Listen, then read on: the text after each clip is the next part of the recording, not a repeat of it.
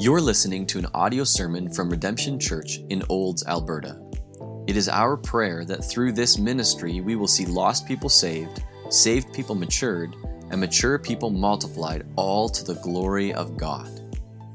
For more information about our church, or to let us know how we can be praying for you, visit us online at www.redemptionolds.com or send us an email at info@redemptionolds.com. Send greetings from Redemption Red Deer. I like to move around, so just creating a little bit of space here. At this time, as John Anderson is now on sabbatical, I'm coming in support of John and Beth, praying for him, praying for your church at this time, able to come here and bring the word to you this morning. So that's my honor, and I pray it would minister to your hearts. Also, just one more thing I want to mention before we open up God's Word here this morning. There's a men's conference called Free Indeed. It's part of the Great Commission Collective, and it's kind of like just coming out, so you'll have more information about this in the week to come, be able to register. It's a conference happening in Canmore, May 13th to 14th. It's called Free Indeed, as in who the Son sets free will be free indeed, but it does cost money. So it's I believe it's $50 registration, but you don't have to find a hotel, how to get there, so you can like carpool with a bunch of people with the cost of gas, get a minivan, pack it out. But there'll be like messages on Friday evening and then two kind of Saturday morning, early afternoon. So Free Indeed, you'll find more information about that. All the men, if you can get there and be encouraged, be built up, and continue to spur one another on. To love and good works. So just to let you know about that. This morning, as I join you, again, I'm bringing you a word that we've been walking through in Red Deer. We've been going through the book of Genesis. And we're seeking to build a biblical worldview. So imagine if you think of Genesis chapter 1 and chapter 2 in terms of music, and I'm not a musician, so I can't do this well, but just think of like what's going on in Genesis 1 and 2, God creating everything in 6 days, the excitement, the amazement, the praise, and it'd be like some positive, like, dun, dun, dun, dun. I don't know the music, but some positive note rising up. That's what you would hear, right?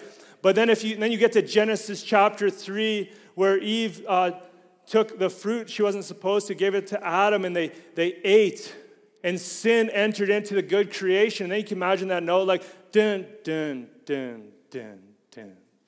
I don't know, it's even worse than that. And I'm not a musician, and it's terrible, the sounds I'm bringing.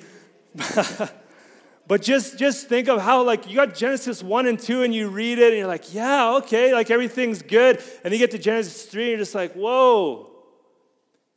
And then you get to Genesis 4, and that's what we're going to be looking at today, the first half of Genesis 4. Now Adam and Eve kicked out of Eden. And now sin has entered the picture into this good creation, very good creation.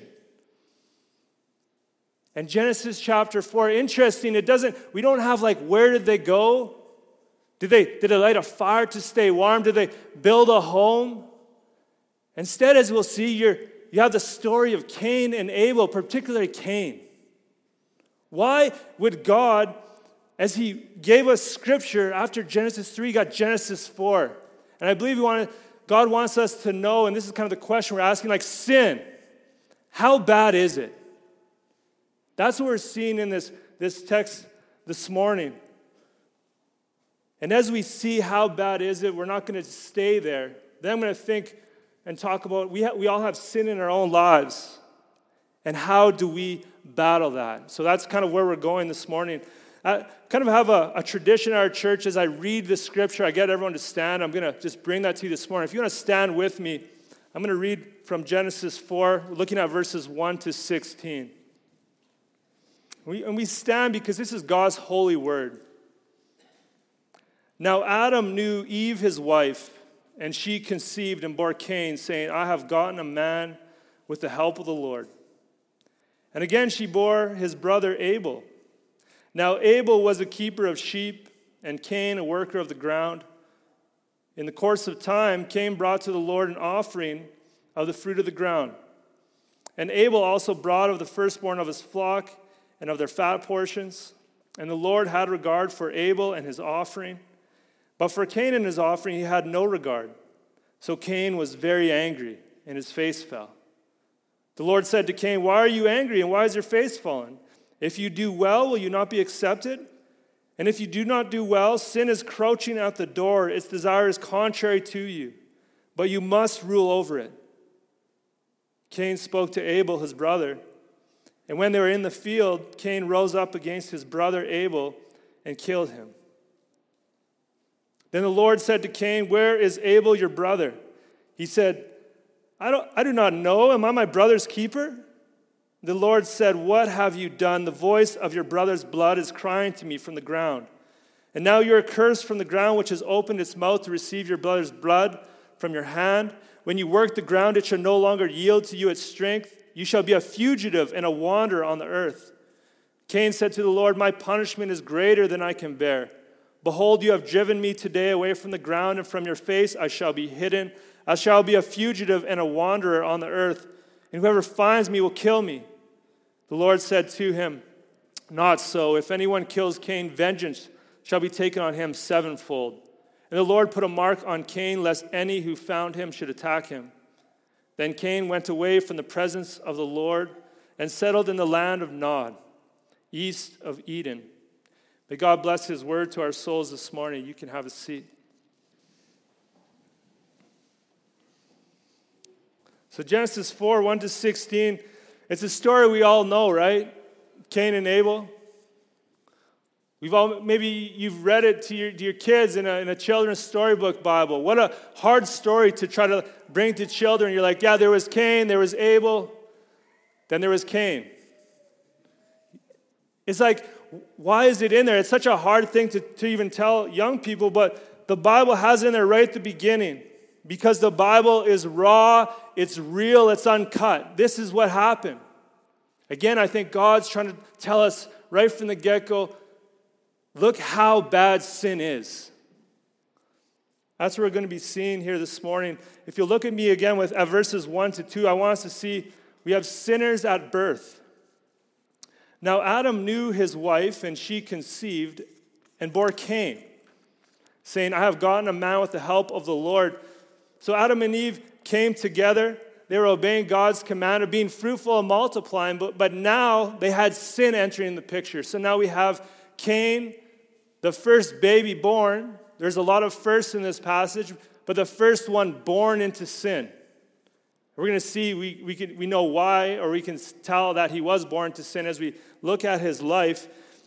And if we know anything about Genesis chapter 3, one of the curses given to Eve was that there would be pain in childbirth. So not only a first baby born, but there's a lot of pain with Cain coming into the world. But she called him Cain, and she said, "I have gotten a man with the help of the Lord," which is actually, it's interesting as it's phrased in Hebrew. It's translated a number of different ways in our English text because she's actually saying something quite significant. There's a promise made in Genesis chapter 3 as Adam and Eve fall into sin. There's this curse that's made to the serpent. In Genesis 3:15, the second part, God says this to the serpent or to Eve, "He shall bruise your head." Like someone from Eve will bruise the head of the serpent, and you shall bruise his heel. There's this promise right at the beginning that there's going to be someone, a descendant from Eve, who's going to crush the head of the snake. And Eve, with her firstborn child, is thinking, is this the one? Other English translations have there in verse 1, Eve says, "With the help of the Lord, I've brought forth a man." The CSB, she said, I've had a male child with the Lord's help. She doesn't call him her son. She's literally saying, is this the one of Genesis 3:15? Is this the one who's going to crush the head of the snake? Martin Luther translates it this way when he was translating scriptures into German. He translated, "I have the man, the Lord." But the Hebrew even allows that. Eve's actually kind of like, I think this is him. She thought Cain would be the one who who would crush the head of the snake, but no, he was born into sin. He was a son of Adam. We know he wasn't the one. We know the one to come who came, Jesus Christ. We're going to celebrate soon enough in Easter. He came. He's the one who crushed the head of the snake. But she had this anticipation, is he the one? And then I think she found out soon enough, very quickly, he wasn't. In verse 2, again, she bore his brother Abel. Now, Abel means vanity or vapor. It's like, it's not Cain. Abel, he's just vanity. She's like, it's not going to come from me. And that, I believe that's why she even, like, why would you name your kid vanity or vapor? Because she had no more hope that this was going to be one of the children who had crushed the head of a snake. So we have here the first brothers. And as the text goes on, it says, now Abel was a keeper of sheep and Cain a worker of the ground. We have the kind of first professions laid out before us. We have Abel who worked the ground. He was a farmer. Abel who was a shepherd, but not for meat, right? They were all vegetarians at this time. And it would have been just for maybe the milk, maybe the fur, the covering. And then we have Cain's profession. He was a farmer, probably like Adam. He worked the ground. And notice even as it's presented to us, though Cain is the firstborn and Abel the second, then their names are switched when it brings our professions, telling us that something is about to come we should pay attention to. If we'll look again at verses 3 to 5, we'll see how sin affects our offering to God. Sin affects their offering. We'll talk about how sin affects our offering too. In the course of time, Cain brought to the Lord an offering of the fruit of the ground. In the course of time, like how much time had passed? It doesn't say in the text for sure. Enough time that they would have grown up and be able to own their different professions. Some commentators think it's in the course of time, like it was the end of the agricultural season. Obviously that they had the fruits of the ground, that the animals were big enough to give. It doesn't tell us, but in the course of time, they were going to bring an offering to the Lord. Maybe another question to ask, how did they know to bring an offering to God? It doesn't tell us. But in Genesis 3:21, as Adam and Eve are being kicked out of the garden, it says this, the Lord God made for Adam and his wife garments of skin and clothed them. Right? They try to cover up their sin with the fig leaves. That's what we do. We try to cover up our sin ourselves, but God in his mercy seemingly killed an animal and covered them up. And I think Adam and Eve, knowing the sacrifice that was made for their sin, were maybe taught their children, you need to bring something before the Lord, like he did for us. So I think Adam and Eve actually passed this down to their children. Maybe just a thought for us, what are we teaching our children? Like they're learning so many things from us. What are they learning that they'll take with them? But look at the offering that they gave. Look at the differences between their offering. So Cain, in the course of time, Cain brought to the Lord an offering of the fruit of the ground. It doesn't say what it was. It was something, and something's better than nothing, right? It seems like Cain's like, I have something here, and I'm just going to bring that to the Lord. Then we have Abel. And it says this, Abel also brought of the firstborn of his flock and of their fat portions. And the Lord had regard for Abel and his offering, but for Cain and his offering he had no regard. So Cain was very angry and his face fell. Abel brought the firstborn of his flock and the fat offerings. He like the firstborn offering, that's like his best. You know, because you're offering the firstborn, you're like, we don't know how the other animal is actually going to turn out, if they're going to survive. And then he brings the fat offering. That's like the best part of the animal. One commentator notes in the other Old Testament sacrifices as it goes on, in animal sacrifices, the fat was burnt because it too belonged to the Lord, being regarded as the choicest part of the animal. So we see in their two kind of offerings, seemingly Cain kind of flippantly, Abel gives his best. A really simple way to understand it, for me, maybe for you too. Imagine you got like a little box of Timbits, and the chocolate glazed ones are the best. Amen? Anyone? No? Amen? And so someone, it's like, hey, I'm going to give you a Timbit. Cain's like, okay, here's a plain one. Here, have this one. Like, that's kind of a Cain's offering. Abel's offering is like, oh, you want a Timbit? Have the chocolate glazed one. This is my last one. He gave what was best to the Lord. I don't know if that analogy really pans out so well, but it works in my mind. So God had regard for Abel's offering. He accepted it, but not Cain's. And it doesn't say how God made that known to them. Like one maybe went up to heaven, one didn't. Like, it doesn't say, but we know that it did. That both Cain knew God had no regard for it. We knew that Abel knew that God had regarded his offering. The New Testament, though, helps us to understand the differences between their offerings, actually. You can turn there, or you can just listen. I'm just going to turn to Hebrews 11:4. Gives us more insight into their offering. It says this in Hebrews 11:4, by faith, Abel offered to God a more acceptable sacrifice than Cain. By faith, through which he was commended as righteous, God commending him by accepting his gifts. And through his faith, though he died, he still speaks. He gave it in faith. That's actually, I think, the most important thing, is he gave it believing this was going to be pleasing to God. And then we have this in Scripture as well in 1 John 3:12, speaking of Cain. 1 John 3:12, we should not be like Cain, who was of the evil one and murdered his brother. And why did he murder him? Because his own deeds were evil and his brother's righteous. John's saying, looking back at Cain, his deeds were evil. And why were they evil? I think because his offering wasn't given with faith. It was just kind of flippantly given to the Lord. Abel offered his sacrifice with faith, believed in the God who gave it to. God accepted that. Cain didn't. Just for a moment, though, let's just think, what about us? Are we to give offerings to the Lord? I think, first off, primarily, we're to give our very selves to God.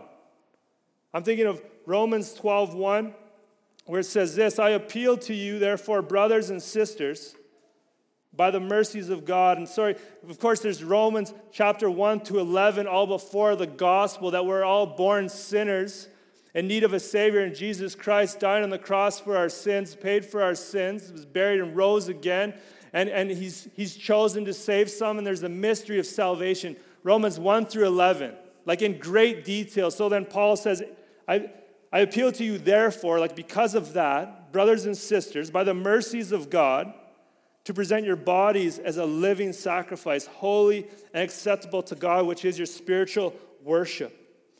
Right? That's the first offering we're to give to the Lord in faith. Lord, here I am. Have all of me. Everything. What else can we offer in faith? Just a few other things to think through. I think even this morning, as we sang songs to the Lord, did we offer it in faith? Where you're like, these words from my lips are going before the very throne of the living God. God, will you be pleased with the praise coming from my lips? We can offer it with faith, or we can go through the motions. And then also, this morning, even as we gave, we can give with faith. And Josh even mentioned this, the text I want to read, 2 Corinthians 9:7. Paul speaking to the Corinthian church about their giving, he says this, each one must give as he has decided in his heart, not reluctantly or under compulsion, for God loves a cheerful giver. So that's another offering we can give as you give to the church, as you give to the work of God that is going on here in Redemption Olds. It's whether you give a little or a lot, it's what is your heart attitude as you're doing. Lord, I'm giving you this joyfully. This is an offering to you. So that's something we can also give with faith. But back to Cain and Abel, Cain's offering was given without faith. You know, we know that as we see God's reaction, as we looked at what else was said in the New Testament. In verse 5, for Cain and his offering, he had no regard. God had no regard, so Cain was very angry and his face fell. Looking at verses 6 to 7, I want us to just see briefly, sin desires to rule over us. Verse 6, the Lord said to Cain, why are you angry? Why has your face fallen? If you do well, will you not be accepted? And if you do not do well, sin is crouching at the door. Its desire is contrary to you, but you must rule over it. If you do well, if you do what is right, Cain. This is the first time sin is mentioned in the Bible. There's many definitions of sin. This particular one, it means missing the mark. If we were to think, what would that mean, like missing the mark? If you were to think like long jumping, I guess the record for long jumping, when you run up and you see how far you can make it, I guess the record is like 29 feet, 4 inches and a quarter inch. That's insane. So imagine, what if the mark was 30 feet? That's phenomenal. You missed it, but you barely missed it. But the reality in terms of sin missing the mark, it's like Romans 3:23, that all have sinned and fallen short of the glory of God, God's holiness, God's righteousness. So a better picture, imagine it's long jumping still, but you're going off the coast of Newfoundland, you need to land in Spain. And so even the greatest long jumpers among us, they're well, they almost made 30 feet into the ocean. No one's coming close. That's the type of missing the mark that sin is. That's the mercy of God, right? And none of us are coming close to meeting it. But thank the Lord for Jesus. So I want you to continue to see this. There's this warning to Cain. Sin is crouching at your door. We're going to come back to this text. Think about what it means for us. How bad is sin? Well, we're going to continue to read on. We see the example, the history of how bad it truly is. Verses 8 to 15, we see sin's bitter fruit. Cain spoke to Abel, his brother, and when they were in the field, Cain rose up against his brother Abel and killed him. Premeditated murder. We have the first brothers and the first murder. This is how bad sin is. In verse 9, then the Lord said to Cain, where is Abel your brother? Not a real question. More like give an account, just like when God was asking Adam, hey, where are you? It's not that he didn't know where he was. And look at his response. He said, I do not know. Am I my brother's keeper? So we now have the first human lie. And what a response. Cain saying, am I my brother's keeper? No, you're your brother's murderer. This is what sin does. Darkens. It's putrid. Verse 10, the Lord replies, and the Lord said, what have you done? The voice of your brother's blood is crying to me from the ground. God sees. God knows. Sin is not done in secret. And the sin leads to punishment. And now you are cursed from the ground, which has opened its mouth to receive your brother's blood from your hand. When you work the ground, it shall no longer yield to you its strength. You shall be a fugitive and a wanderer on the earth. This is his punishment for him. Even as he worked the ground, nothing's going to grow. Verse 13, Cain said to the Lord, my punishment is greater than I can bear. Behold, you have driven me today away from the ground, and from your face I shall be hidden. I shall be a fugitive and a wanderer on the earth. Whoever finds me will kill me. Then the Lord said to him, not so. If anyone kills Cain, vengeance shall be taken on him sevenfold. And the Lord put a mark on Cain, lest any who found him should attack him. So again, you see sin further separates us from God. You see Cain, they're already kicked out of Eden, and now God's like, even more, I'm going to keep removing you further and further away. And apparently, so he had this mark upon him that no one would hurt him. And what was the mark? Again, we don't know, but for sure, everyone knew. I don't know if you've ever seen anyone who is marked by sadness or marked by shame. You just look at their face and you know exactly. Whatever it was, everyone knew there's something about Cain and they're staying away from him. He was a marked man. Just a kind of a side point here. He said, whoever finds me will kill me. And you just have at the beginning, Cain and then Abel. Where do these other people come from? Well, Adam and Eve had other children who had other children. Genesis 5:4 says, the days of Adam after he fathered Seth were 800 years, another son, and he had other sons and daughters. A historian in the first century, Josephus, I guess the tradition was that Adam had 33 sons, or Adam and Eve, 33 sons and 23 daughters.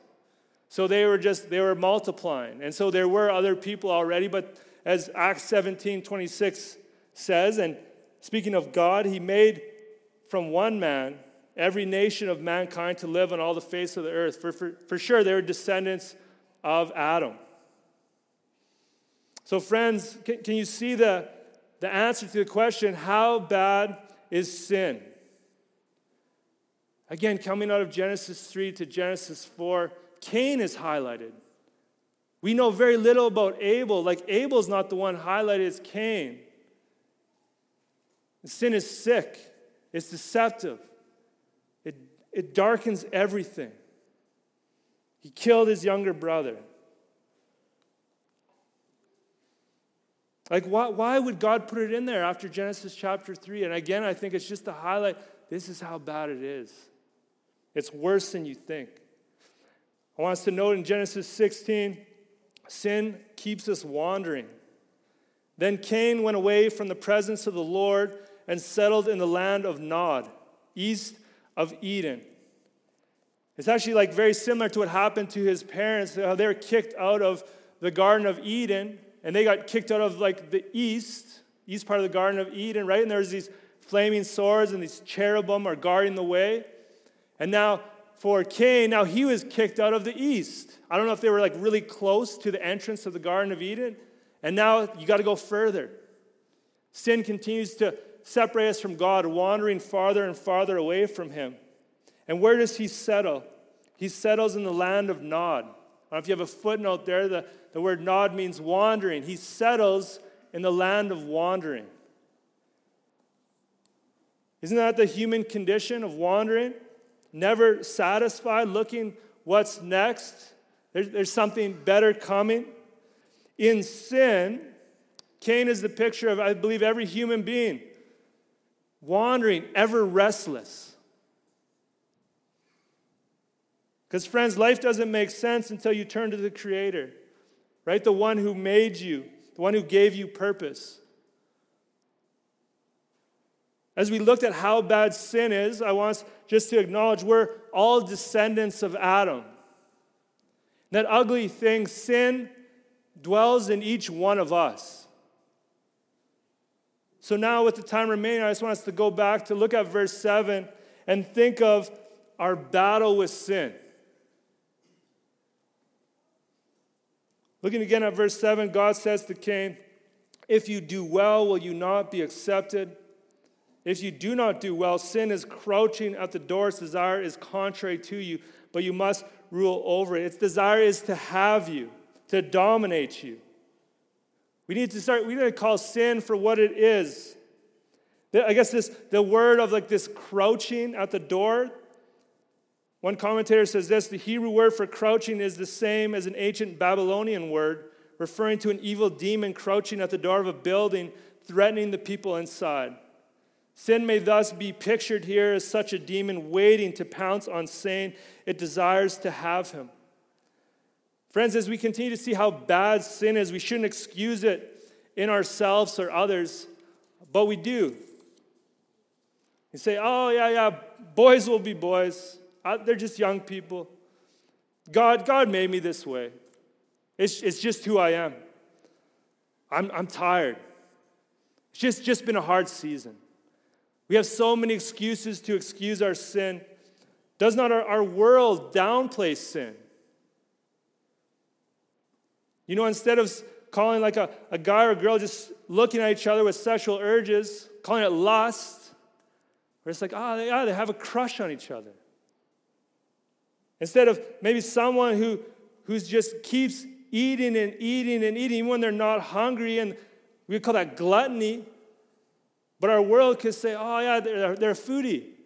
They just enjoy the different flavors. You could have someone who is lazy, who is never doing the work they're supposed to, always sitting around, hanging out.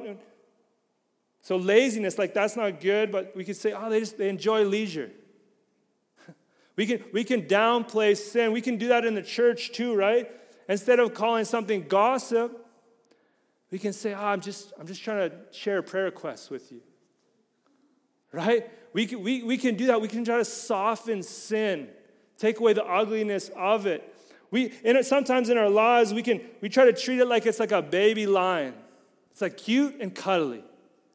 But in reality, it's like this ravenous lion that wants to devour. So friends, do we have that ugliness of sin within us that is crouching down, it desires to have us? How bad is sin in our lives? Friends, it took the death of Jesus Christ on the cross to break sin's power in our lives. Like that's how terrible it is. The most innocent one who ever lived had to suffer in our place to deal with sin. That is how bad it is. And the only way to be free from sin's mastery is to be mastered by God. And that is a great and glorious thing, right? Thinking of that Romans 12:1, just committing your body, your everything as a spiritual sacrifice. Like, Lord, I'm yours. Lord, have me. Yes, I'm battling sin, but I want to be mastered by you. I am yours. Do with me what you will, right? This is how you come to faith in Jesus Christ. And then when you do, right, it's a walk in the park. Life's easy. Exactly. If you didn't laugh, I'm like, sorry, I was sarcastic. And no, like life is hard. Life as a Christian, you have faith in Jesus Christ, and you still have all this sinful nature present in you. But now you have the Spirit at work. You have different desires and urges, but there's a battle that's going on inside, right? Now I want to talk about the battle. How do we live life as Christians and fighting this battle? Just a few thoughts to that. How do we battle sin? The first is through the Spirit. Through the Spirit of God. In Galatians 5:16-17, Paul wrote, "But I say, walk by the Spirit, and you will not gratify the desires of the flesh. For the desires of the flesh are against the Spirit, and the desires of the Spirit are against the flesh, for these are opposed to each other, to keep you from doing the things you want to do." So as we battle sin in our lives, walk by the Spirit, like living for God. You're praying, Lord, not my will, but yours be done. And as you're walking in the Spirit, what is God's will? You walk in it. Maybe you're going to talk, you're going to go tell this joke, and the Spirit's like, close your mouth. So you obey that. You got nothing to say. Maybe you're hanging out with a group of people, and you're like, I don't know if I'm supposed to be with these people. You obey that. You walk by the Spirit. You leave that place. Maybe if you're struggling with looking at things at night, and the Spirit says it's time to go to sleep, you're like, okay. That's walking by the Spirit.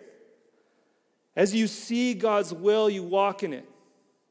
By His strength in us. This is how we battle sin, by the Spirit of the living God. So through His Spirit, then we also battle sin in us using His Word. Thinking about Hebrews chapter 4, verses 12-13, it says this, "The Word of God is living and active, sharper than any two-edged sword, piercing to the division of soul and of spirit and of joints and of marrow, and discerning the thoughts and intentions of the heart. And no creature is hidden from His sight, but all are naked and exposed to the eye of Him to whom we must give an account."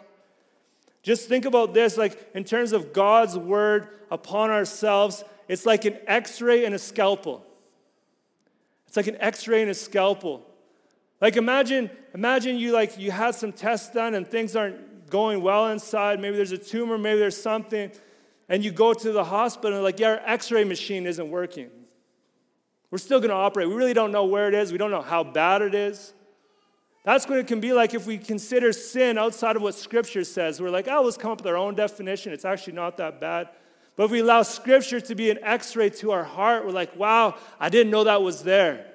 I didn't know how bad that was. But it's not only is it an x-ray, but Scripture is also a scalpel by the Spirit. As things are exposed in us, like, Lord, remove this from me. I didn't know how bad it truly was, by the Spirit. I'm seeing in your word. I'm confessing it before you. That's what we do as things are exposed by Scripture. We confess our sin. We turn away from it. We run towards God. It says in Ephesians 4:26, do not let the sun go down while you are still angry. So maybe you're fuming about something. You got in a fight with your spouse or a coworker, and you read that scripture and it's penetrating to you. You're like, oh, I got to deal with this. I got to talk to this person. This anger is going to well up into bitterness. Or maybe we read in 2 Corinthians 6:14, do not be unequally yoked to an unbeliever.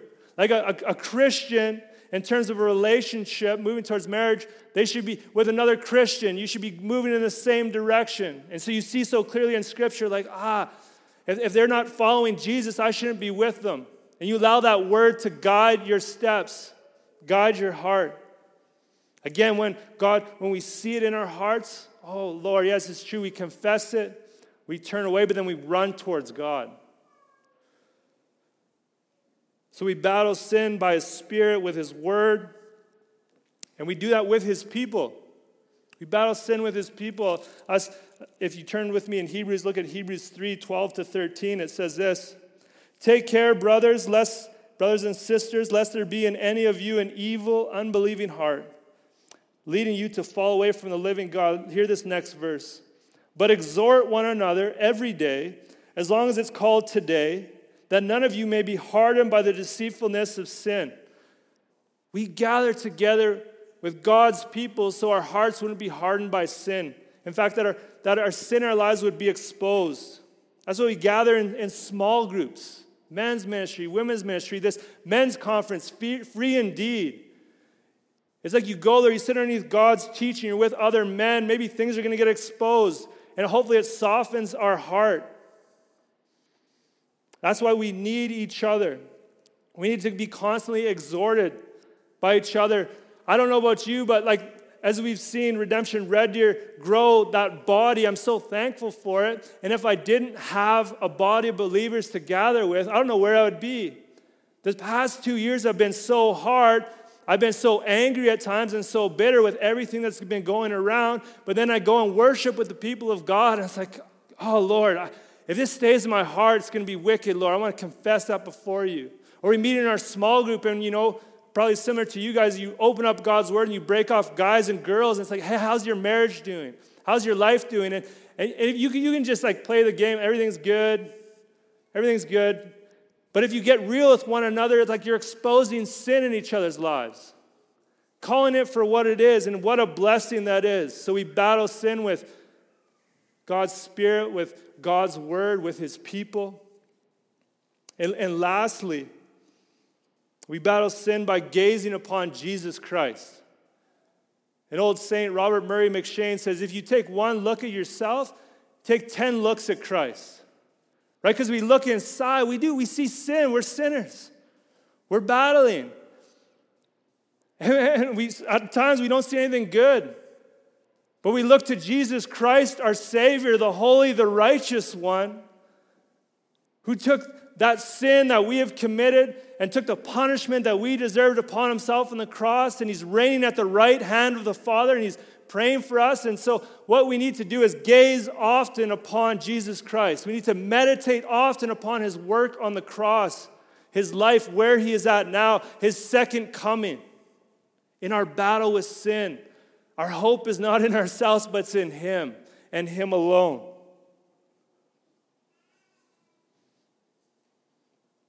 Friends, sin is bad. It's worse than you think. But oh, friends, our Savior, the Lord Jesus Christ, His mercy, His kindness, His grace is so much better than we could ever describe or imagine. So through the Spirit using His Word, with His people gazing upon Christ, let us battle sin and live for Christ. If you'll bow with me, I'd like to close our time in prayer. Holy Father, God, though it's so ugly there in Genesis chapter 4, I pray you would give each of us a greater insight into the sickness of sin. That we would see in our own lives, Lord, you'd expose things and make it clear the things maybe we're not confessing before you. Lord, and then even as we see that by your Spirit, help us to lay that down at your feet. I pray, Lord, you would use your word to expose areas of our lives that we don't even realize are not pleasing to you. And help us to confess that. Help us to encourage one another on by God's people. And Lord, give us a greater eyesight to Jesus Christ. Lord, that we would stare and be drawn and be distracted and be encouraged, Lord. Help us all as we battle this sin in our life. Help us to battle it by your strength and for your glory. So seal this word in our hearts, I pray, in Jesus' name. Amen.